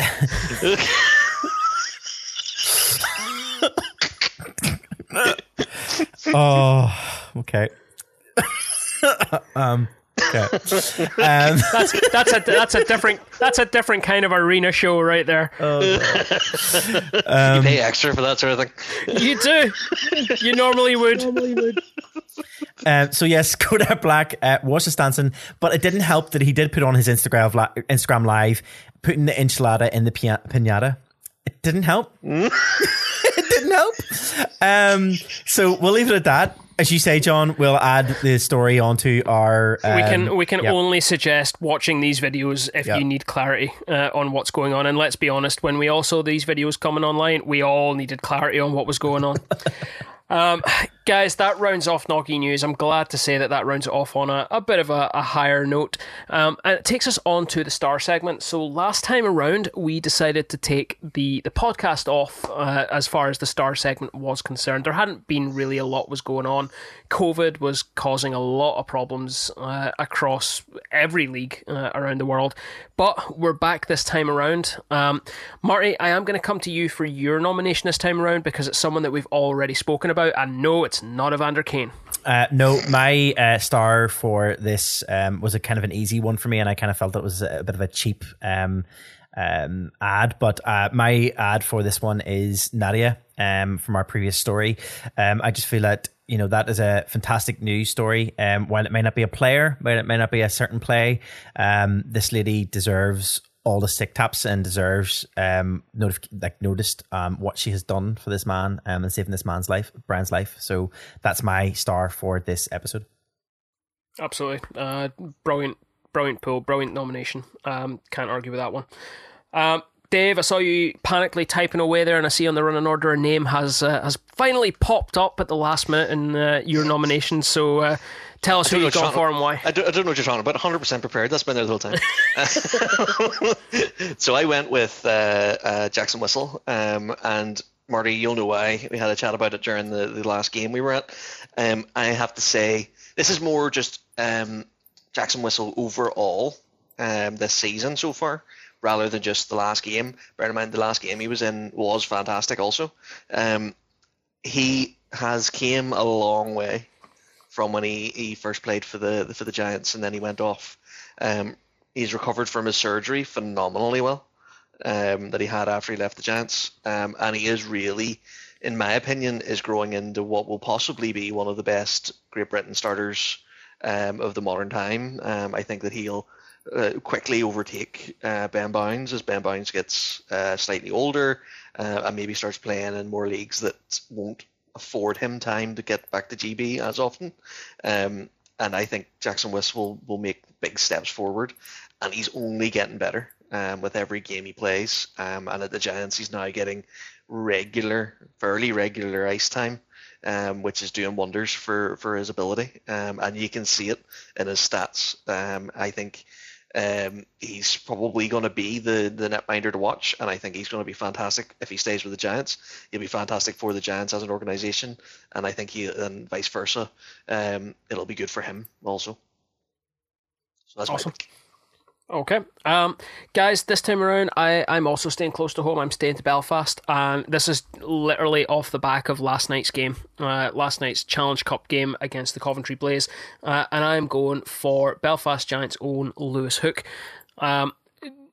just for a goal that was inconsequential as far as the result went, but the last goal, the fifth goal on the night, and it's simply because it's a goal that shouldn't have happened.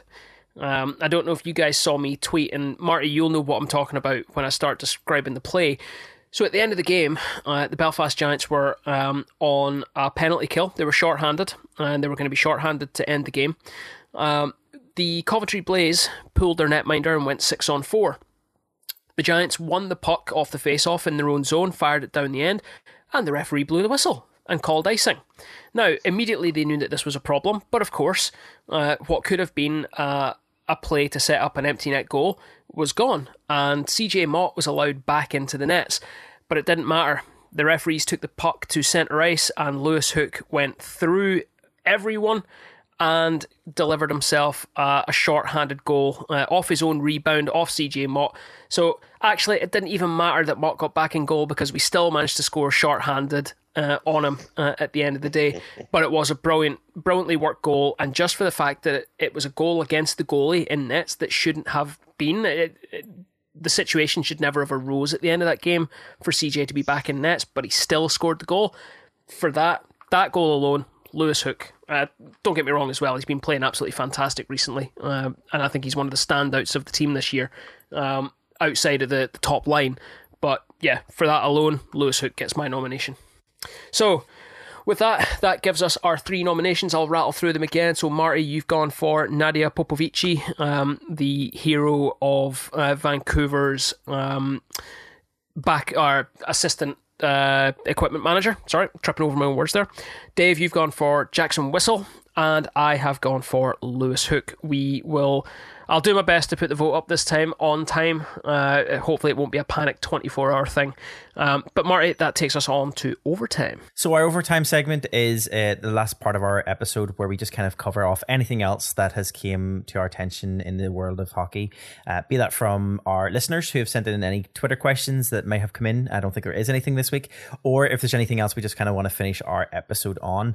And guys, one thing I did want to finish our episode on is, given the fact that it is the Elite League Pride Week, and we are coming up to the Belfast Giants Pride game this coming weekend. Well, today, if you're listening to the episode, then we have obviously our favorite topic gets to come in, and it's not that we're going to pit them against each other and decide on who has the best one, because that's not what this is about. We're supposed to be looking at it as a quality thing. We're supposed to be looking at it from a point of view of like everybody's doing their part for this.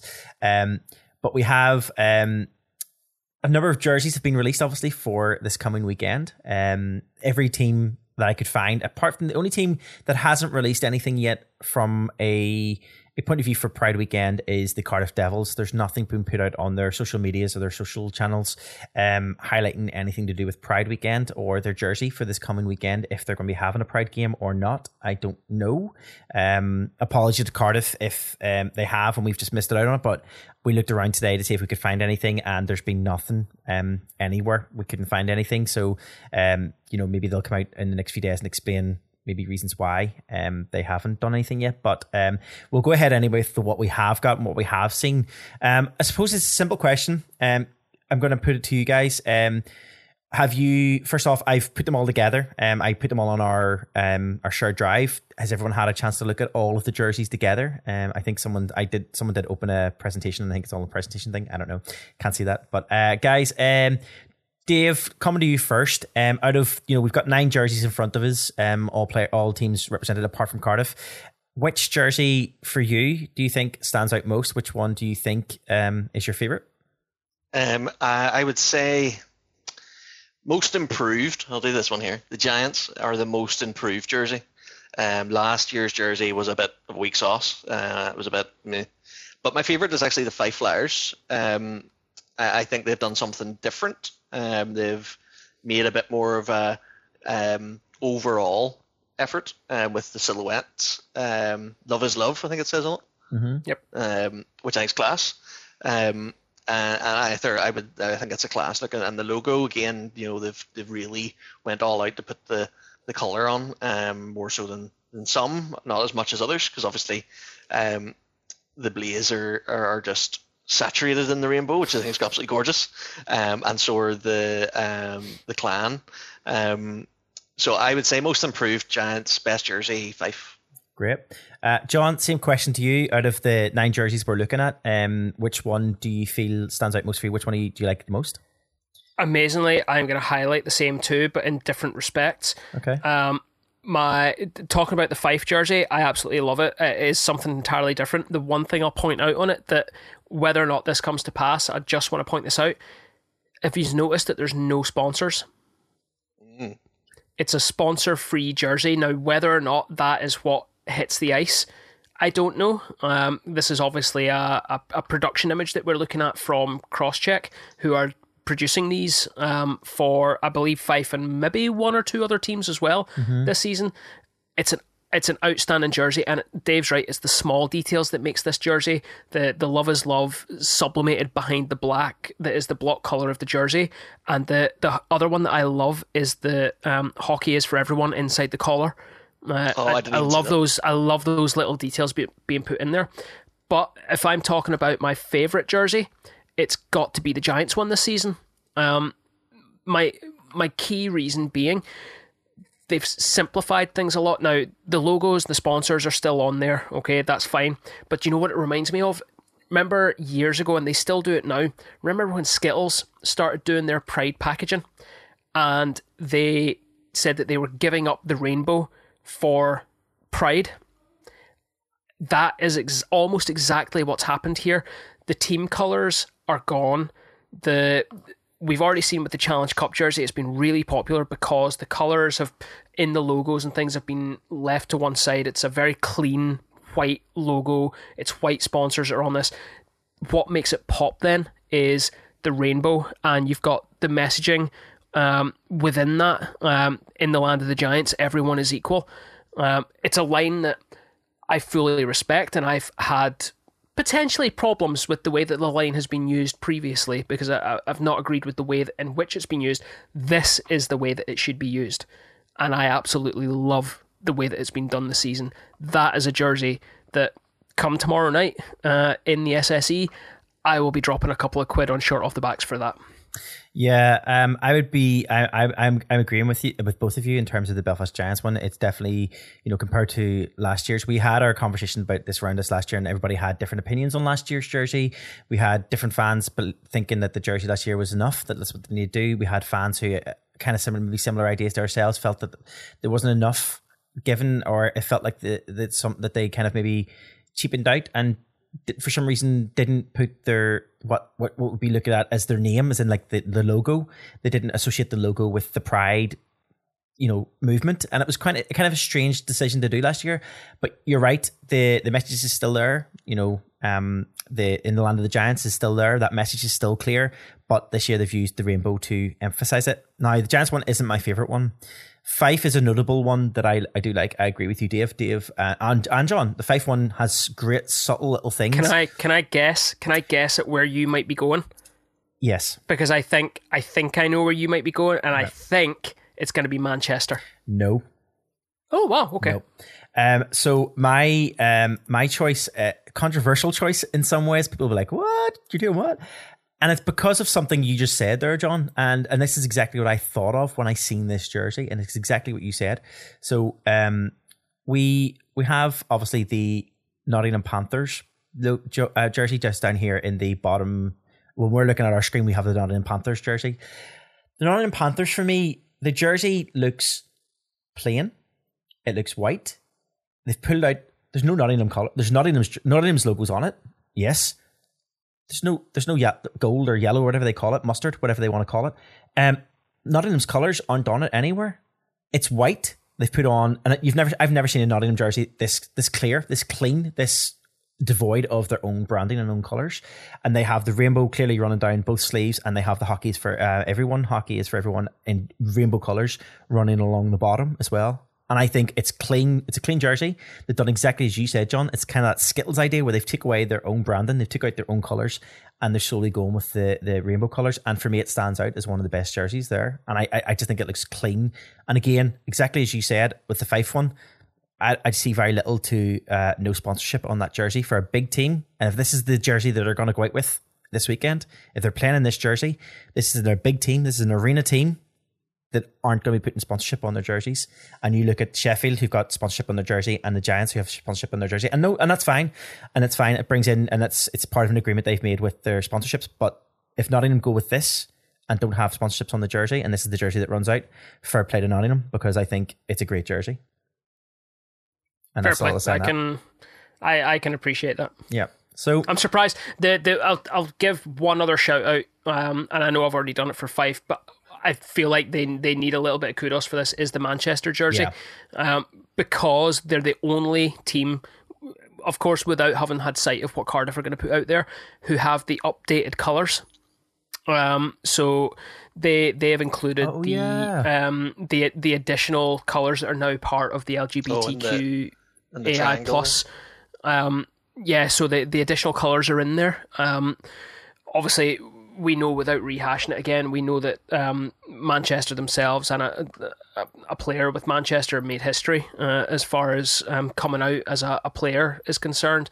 But that's really cool to see. That stripe down the middle of the jersey is the updated colours. That's pretty cool. The one thing I will say, and I'm only going to speak for myself on this, I can't speak for you two, but if any fans or anybody who's listening to this podcast doesn't agree and thinks that that they don't need to, certain teams don't need to make it politicize it, or don't need to highlight pride and highlight LGBTQ, and if there's anybody out there who feels that's your opinion, that's fine. I have a personal connection with it. I have friends and family, and I think it's about time that something like this happens, and then they can identify with something that's theirs and be included in something. So it's not a political statement, it's. Yeah. So yeah. There you go. Look at John's ready for tomorrow. Guys, I'm going to leave it there. Actually, I'm leaving it there. That's it. That's our overtime done. Obviously, Aaron is not here this week with us. So we have sadly, we have no ABCs of hockey this week. I think this is the second one as well, because he hadn't read his book ahead of time last time. So it's a month without a bedtime story. I mean, there's a lot of tired people out there. Awful. Before I do finish off this episode, I do want to do one shout out, and we will tweet it. You're listening to this podcast Friday, the 14th of January. Saturday, the 15th of January is a certain person's birthday. John Ford's birthday is tomorrow. Your birthday guys. Tomorrow, hey. So happy birthday tomorrow. It is. Not tomorrow, because thank you. 35. Yeah. Who'd have thought I'd make it this far? I will scavenge through the the numerous photographs on my phone and find a suitable one to put up on our Twitter. It's always that one time a year I wish that I hadn't started this whole thing of finding whatever the terrible photos we all have of each other on our phones are. Maybe I'll be nice. Maybe I'll go with something nice this year. You never know.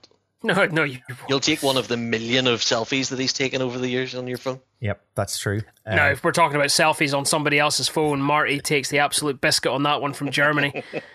And they've half of my iCloud account is full of your face.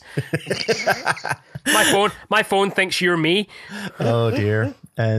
But with that, guys, then I'm just going to sign off for this week by doing our usual. So just our usual shout out and our usual call to action. If you like the podcast, if you like what you're hearing, don't forget to leave us a review. Give us a star review as well as a written review if you can. It'd be really appreciated. It all helps. If you want to listen to any of our previous episodes or look at the content that we've talked about today, we would advise you to do that, especially with one of the stories from our Knocky News. Check out our website at door14hockey.com. Don't be afraid to get in touch with us. Don't be afraid to interact with us and have a chat. You can do so through all of our social media channels. We're on all main social media, Instagram, Facebook, and also our main one is just Twitter at Door14Hockey. And don't forget you can access our podcast from any major podcast provider as well as smart speakers. So don't be afraid to ask Alexa, play Door14 Hockey podcast. So anybody who's listening to that out loud, their Alexa will hopefully play. With that, we will sign off for this week. Everybody who's going to any games this week in the Elite League, please enjoy the colourful nature of this weekend. As John says, Dave, I don't know if you're going to be there yet this weekend, but we'll hopefully see you there. But if not, me and John will definitely be there with our pride related anyway, be that our something, and we'll also be spending our money to try and get a jersey. So we'll hopefully see some people around the arena. But with that, have a great weekend, and I'll sign off. I'm Marty. I'm Dave. I'm John. Have a great week.